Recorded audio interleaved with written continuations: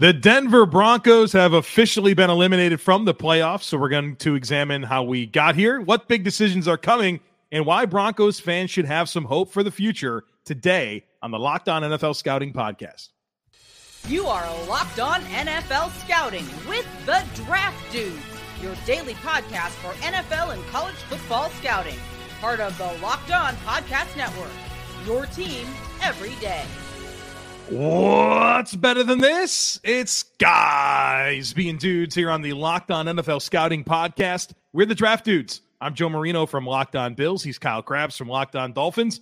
And we are your NFL experts here with you daily to talk team building across the league on the Locked On NFL Scouting Podcast with the Draft Dudes, part of the Locked On Podcast Network, your team every day. We'd like to thank you for making Locked On NFL Scouting your first listen every day, and a big welcome and shout out to our everydayers. You know you are. Those of you who never miss a single episode, we appreciate y'all being here very, very much. Today's episode is brought to you by FanDuel. Make every moment more. Right now, new customers can get $150 in bonus bets with any $5 bet. That's $150 win or lose. So visit FanDuel.com/LockedOn to get started.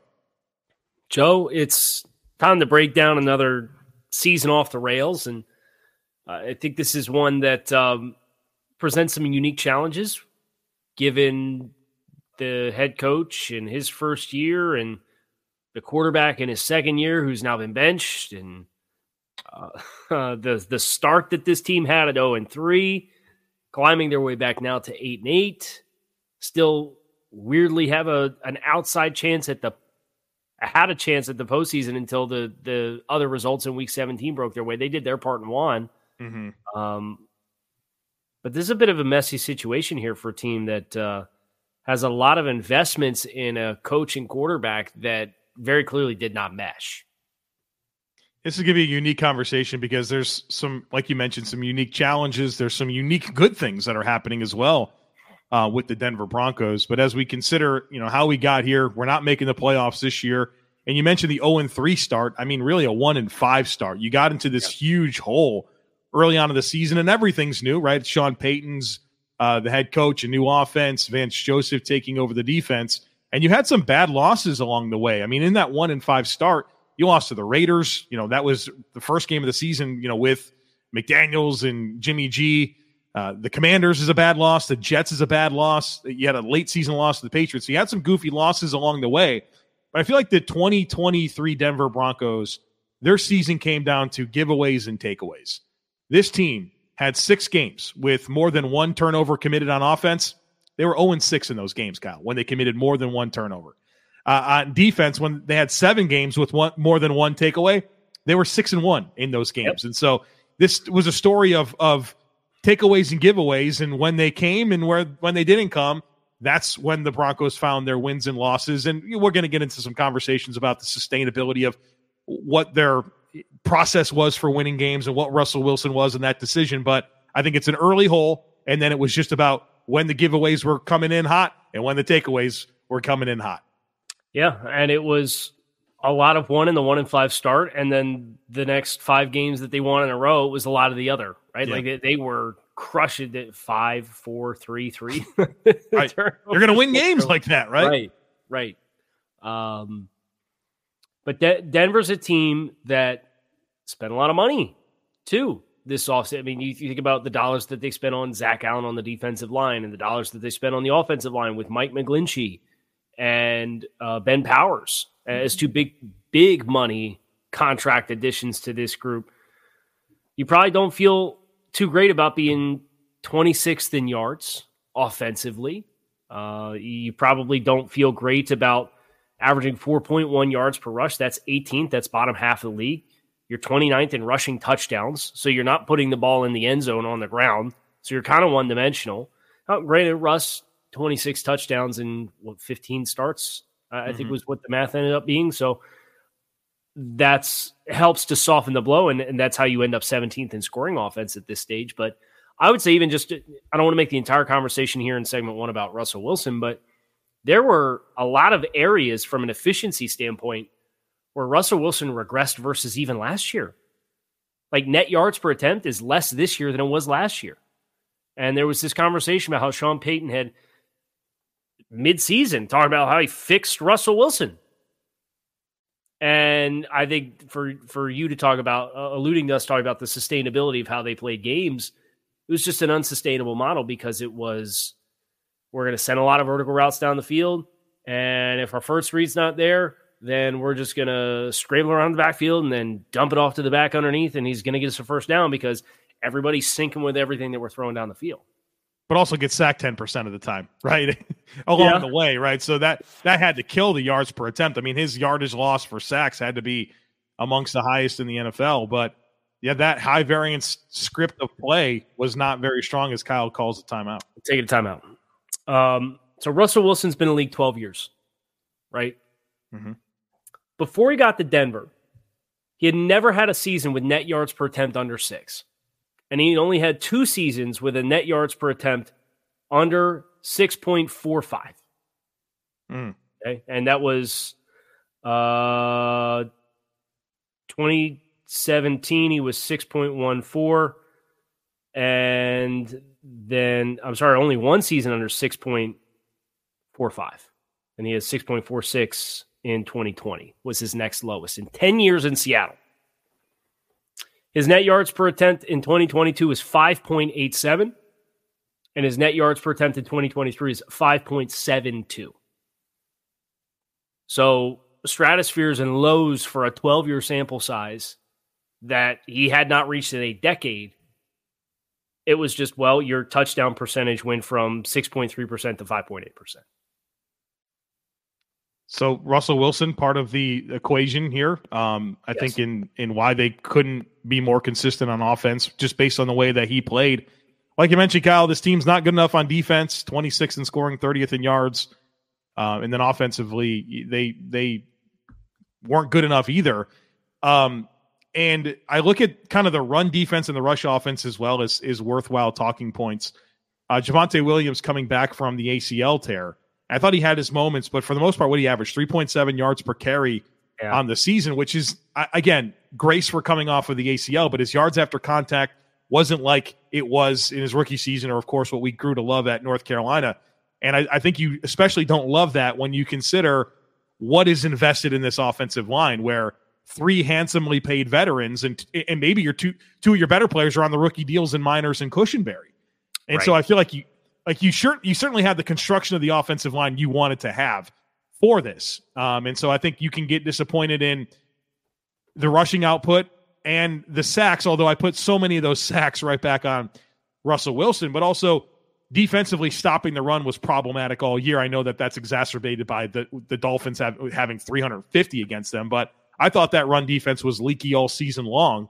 And, for as much as this 2023 NFL is about throwing the ball, stopping the pass, you still got to run it. You still got to stop the run. And I don't think Denver was good enough in that capacity. Joe, also like to talk about, and some of this, again, talking about offensive issues. Some of this boils back to the quarterback too, but just looking at the distribution and impact from the skill players in the passing game. Have you seen the numbers? I'm quite familiar. Feels like there's a couple guys that deserve some more touches, but and it's also disheartening that Jerry Jeudy had the regression that he had from last year, where it looked like maybe there was a chance for him to turn the corner, where he pushed for 1,000 yards and had 6 touchdowns. Yeah. Well, he's at 2/3 of his receiving yardage production from last year, and he has 1 touchdown this season. Right, so that in itself is a flag. He has 51 receptions. If you look at who has receptions in this offense. Cortland Sutton, 58. Jerry Jeudy, 51. Samaje Perine is 3rd on the team with 47, a running back. Javonte Williams is 4th on the team, a running back with 40. Jaleel McLaughlin, a running back, is 5th on the team in targets with 31. Adam Troutman, tight end, 6th on the team with 21. You have to get all the way down to the 7th most receptions for the 3rd wide receiver on the team, and that's Marvin Mims, who generally felt like he was underutilized all season. Yeah, I think you look at Mims and McLaughlin as 2 guys that gave you some more explosive elements and feel like maybe some more opportunity should have went their way. Not to mention, of course, Tim Patrick with another big season-ending injury. Greg Dulcich. Just played 2 games. Man, we were so excited about him coming out of the summer. So, I think that needs to look different. And I think those are Russell Wilson numbers.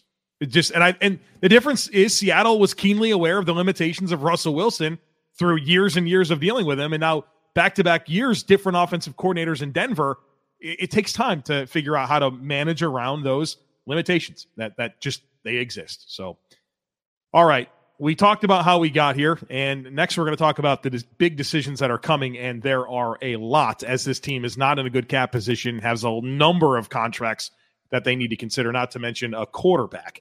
So a lot to get to here. Stick with us. But the NFL regular season is wrapping up, but there's still time to get in on the action over at FanDuel, America's #1 sports book, because right now, new customers can get $150 in bonus bets guaranteed when you place a $5 bet. That's $150 if your bonus bet goes through, win or lose. The app is super easy to use. There's a ton of different things that you can bet on, including live same-game parlays. You can find bets in the new Explore tab, and you can make a parlay in the Parlay Hub, the best way to find popular parlays and more. So visit FanDuel.com/lockedon and make your first bet a layup. FanDuel, official partner of the NFL.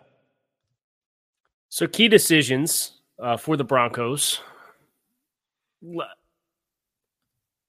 Let's start with expiring contracts, because I think that's a pretty, at least in my mind, it's a pretty cut and dry conversation we had. One big one. And that one big one is Lloyd Cushenberry. Yes, 26-year-old stud center. Sign him back. Josie Jewell, I think, would be worthy of a new contract with the team. I think he's played productive football. Graham Glasgow as a name, kind of early 30s interior offensive lineman. Pass. That's kind of, that's a toxic range for free agent offensive linemen, right? Like it's when you really start to get high variance on if their bodies are going to break down or not. I would probably bring back Fabian Moreau. Seems to have brought some quality reps to the secondary. Yeah, they replaced Damari Mathis with Moreau, and their defense got a lot better. So modest return type deal, but I think he should be back. That's it. Then a lot of these other expiring contracts are early 30s. Yeah, who cares? Rotation guys at best. Yeah. So Josie Jewell, Fabian Moreau, Lloyd Cushenberry. If it were me, what would you do with Adam Troutman? I find myself pretty unconcerned there. I feel like his most value is to Sean Payton, right? Like teams haven't been lining up to get Adam Troutman as he's been available. You probably sign him, but it's a modest market. Yeah, I'm not a couple $1 million per season. Yeah. Okay. Everything else that they do is going to be a lot more complicated, because everything else that they do is with the assumption that Russell Wilson's not going to be on this roster. Yeah. And that's not a very friendly decision to make for the team. No. And they're minus $17 million in cap space entering the offseason, 28th in the NFL. So we've got to create cap space to operate here. And we'll get to the restructures, Kyle, but I think there's two contracts that something has to happen with. There's no way that you can go into this season with the cap position that you're in, and whether it's Garrett Bowles or Justin Simmons, you have to look at these two deals. With Garrett Bowles, it's a $20 million cap hit next year. And they're in great position with it because they could, and I'm not advocating for this, they could cut him and save $16 million in cap with $4 million only in dead cap. I think that's an extension candidate, right? Like extend him out. You have a ton of flexibility with the 2024 cap hit. So that's going to be a big ticket opportunity to create cap space. I think the same thing with Justin Simmons, where he's got an $18.5 million cap hit. They could cut him, not suggesting they do, and free up $14.5 million with less than $4 million in dead cap. So I think those two players, when you're talking about how we're getting out of the cap hole, I think I look at those two contracts and I get an extension done to spread out some of that 2024 cap, which is very, very manageable based on where they're at with the structure of the contract. I hate to bring this up too, but the Tim Patrick contract is another one that he's on the books for over $16 million in cap hit. You can move on and save $10 million. Got to do it. He's been hurt the last 2 years. Yeah. Like season enders the last 2 years. Significant, yeah. So I think that's the right dominoes to invoke, and they can restructure a couple of their big free agent signings. They can restructure Zach Allen and save just over 7. They can restructure Mike McGlinchey and save almost 10.5. They can restructure Ben Powers and save 7.25. So they can open this up quite a bit. Yeah.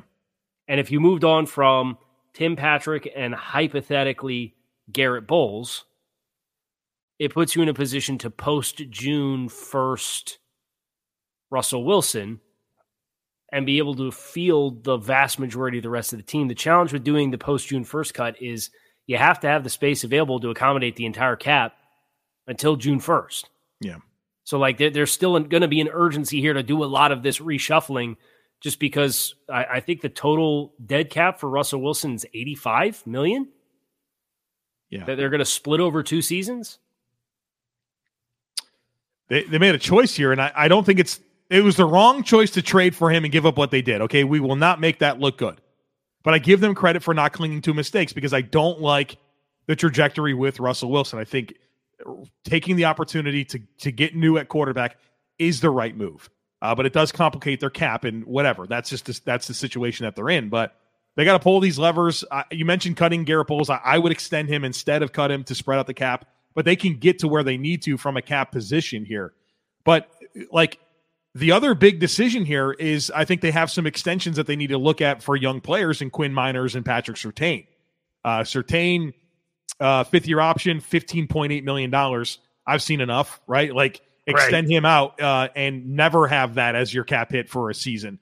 In addition to Quinn Miners, I've seen enough there where I'd want to get him extended as well. So those are other areas where I look at for getting the cap space. But like for as much as we've talked about these big decisions with big contracts, restructures, extensions, all of that, the biggest thing they got to figure out is their quarterback. And right now they're entering the draft with the 14th pick. And this is going to be a fascinating dynamic where I feel like the top of this quarterback class is really, it's Caleb Williams, it's Drake May, the JT Daniels, and then there's this group of quarterbacks like Bo Nix or Cam Ward, Michael Penix that have kind of that next tier buzz. I wonder how interested Denver's going to be in one of those types of players, or is there some veteran out there that they're going to want to bring in? Like, who knows whether that's an Andy Dalton type player or Tyrod Taylor, like just somebody like that as a bridge quarterback. They have to figure out their plan at quarterback, they're not sitting there with the top pick. Come on, it can't be Jarrett Stidham, right? Well, maybe it is. I don't know, From man. a financials perspective, he's on the book for $7 million. It's 35 is going to be on the books for Russell regardless. It's a $42 million quarterback room. Brother, that's tough, man. That's a tough sell. It's going to get worse before it gets better in Denver. Let's be honest. You got to do something else too, man. Sure, Stidham can be part of your mix, but you got to do something else. And this is probably going to be an ugly situation next year where it's Stidham, maybe a young player, maybe another vet, where you feel like is anybody going to really cling to that and tell you that they're the deserving guy? No. You're probably going to enter another season with quarterback. I don't envision them answering their quarterback question this offseason. That's tough, man.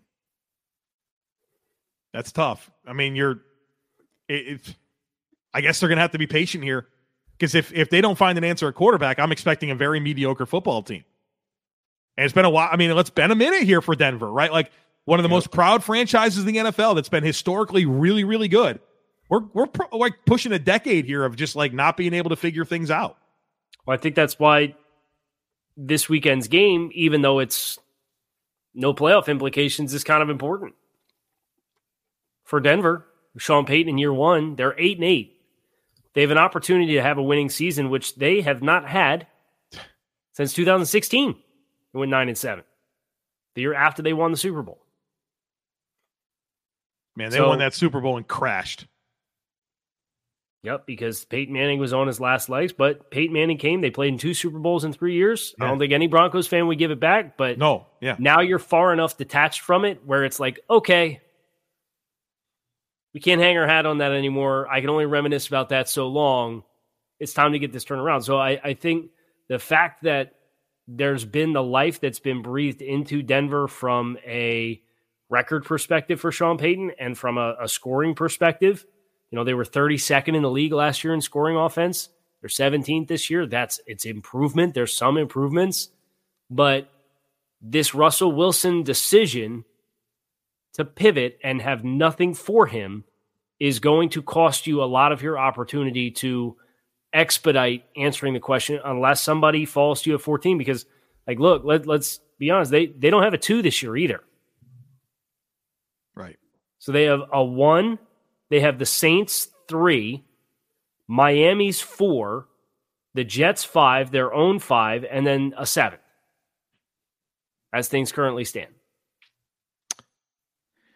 Well, we'll try to make this conversation more positive here in the next segment, which will be the Levy Grail component of it. So be sure to stick with us. But, folks, you got to check out Prize Picks. Prize Picks is the largest, most exciting, most fun, easiest way to play daily fantasy sports. The format is incredible. I love it. It's just you against numbers. It's not you against thousands of other players, including pros and including sharks. It's just you against numbers. Here's what you do. You select 2 or more players.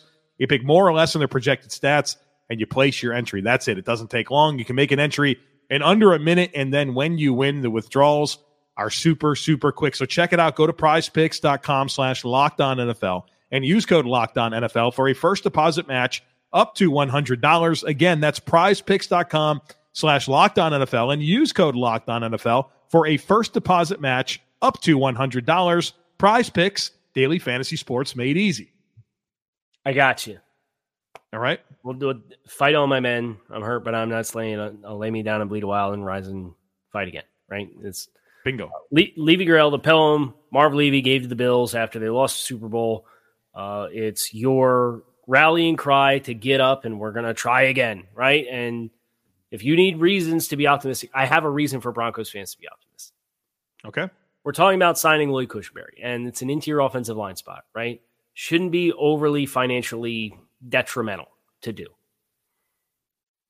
This group is going to finish this season up front with 4 guys that took over 1,000 snaps together in year 1 of a new offensive system. Next year's year 2. Hopefully Javonte Williams gets a year fully recovered from the injury, finds some of his explosiveness back. But Garrett Bowles has taken 100% of the snaps. Lloyd Cushenberry has missed 3 snaps this season. Ben Powers has missed 5 snaps this season. Quinn Miners has taken 97% of the snaps. He will go over 1,000 if he plays the whole game against the Raiders.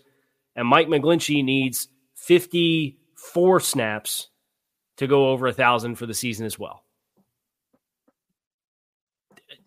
We've gone through some teams on this list that have 18 different right guards in a season.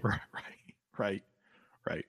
At the very least, from a foundational year, you got something to hold on to and say, that unit's going to be really good next year because they played together all year. They got the reps. They understand the scheme. Now let's take the year 2 jump. Yeah, it's funny. It feels like NFL teams that we've studied so far have either had wonderful continuity with the offensive line or everybody's hurt all the time. Like, it can never be the middle ground. And Denver's been a team fortunate to have their guys for, really what they wanted this season. I think it's a great place to start the conversation with Denver. And, they do need the quarterback, but whether it is the offensive line or you look at some of the skill players, you feel pretty decent about it, right? Greg Dulcich coming back, a bright young tight end. Marvin Mims looks like a nice player. Cortland Sutton is still a very opportunistic playmaker down the field. You got this Jaleel McLaughlin that's been a spark plug for your offense.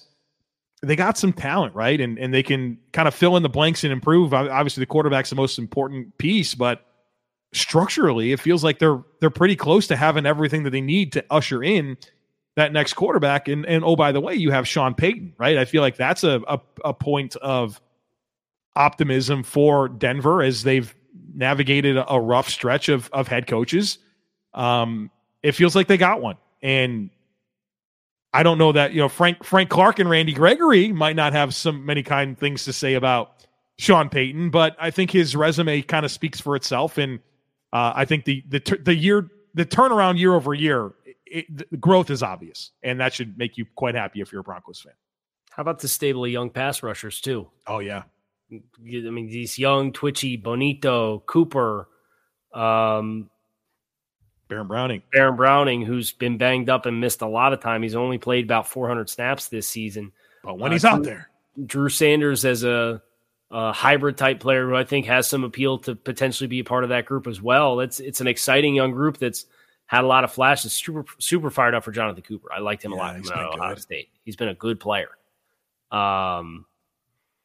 They very clearly have hit on a type with these edge guys over the last couple of years, and it's paying off dividends. And I think when you take that and you foil that with assuming DJ Jones, who I believe is in the last year of his contract, and Zach Allen, those guys continue to be here, they are going to have a really good idea of who they are up front and what they need up front to kind of stabilize the defensive performance. I think the back end needs some work, but even on the back end, Jaquan McMillan's been a nice find for them too. So they get some young players.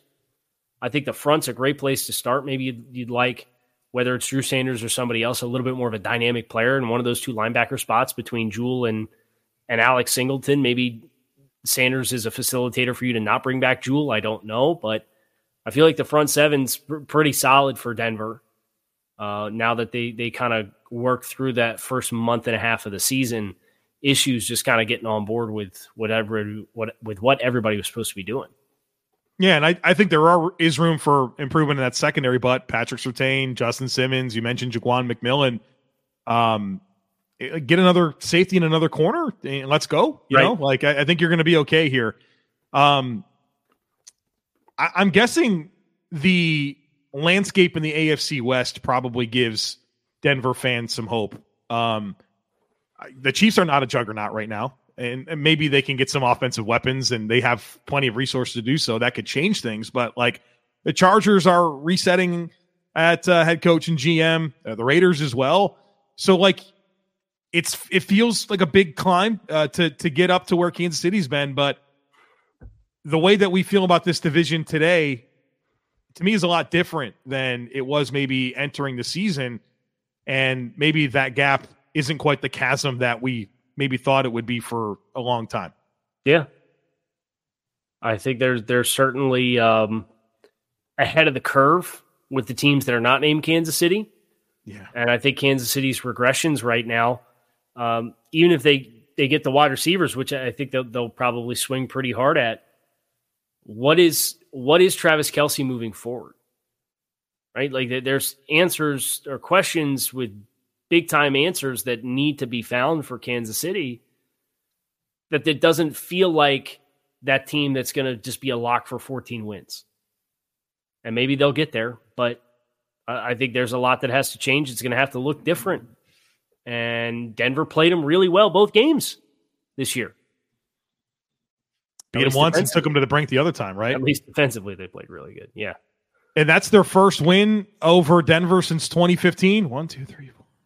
Yeah. It was a million in a row. 15 games, I think. Ton.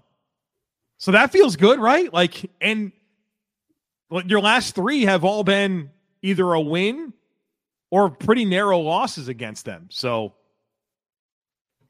maybe you're doing okay. And you got this ownership, right? It feels like you're not really going to be restricted by ownership, right? They're going to do what's necessary to fund this football operation to give them a chance. And I think that's a good place to be. And it doesn't feel like they're getting in the way either, right? Like feel like the leash has been pretty long on George Payton, who's got, I mean, let's share some big hits and some massive misses, but I don't know that he's not going to be back or whatnot. So it feels like there's some loyalty and some money behind what's running this Denver Broncos operation. It's good pair of adjectives for an ownership group, right? As far as for getting the football operations, having a chance to give it a chance to have success. Yeah. That is going to do it for us here on this episode of Locked On NFL Scouting. I'm Kyle Krabs. He is Joe Marino. You can find us on YouTube or wherever you listen to your favorite podcast. We appreciate you guys checking out the show. Make it a great rest of your day, and we will be back again tomorrow.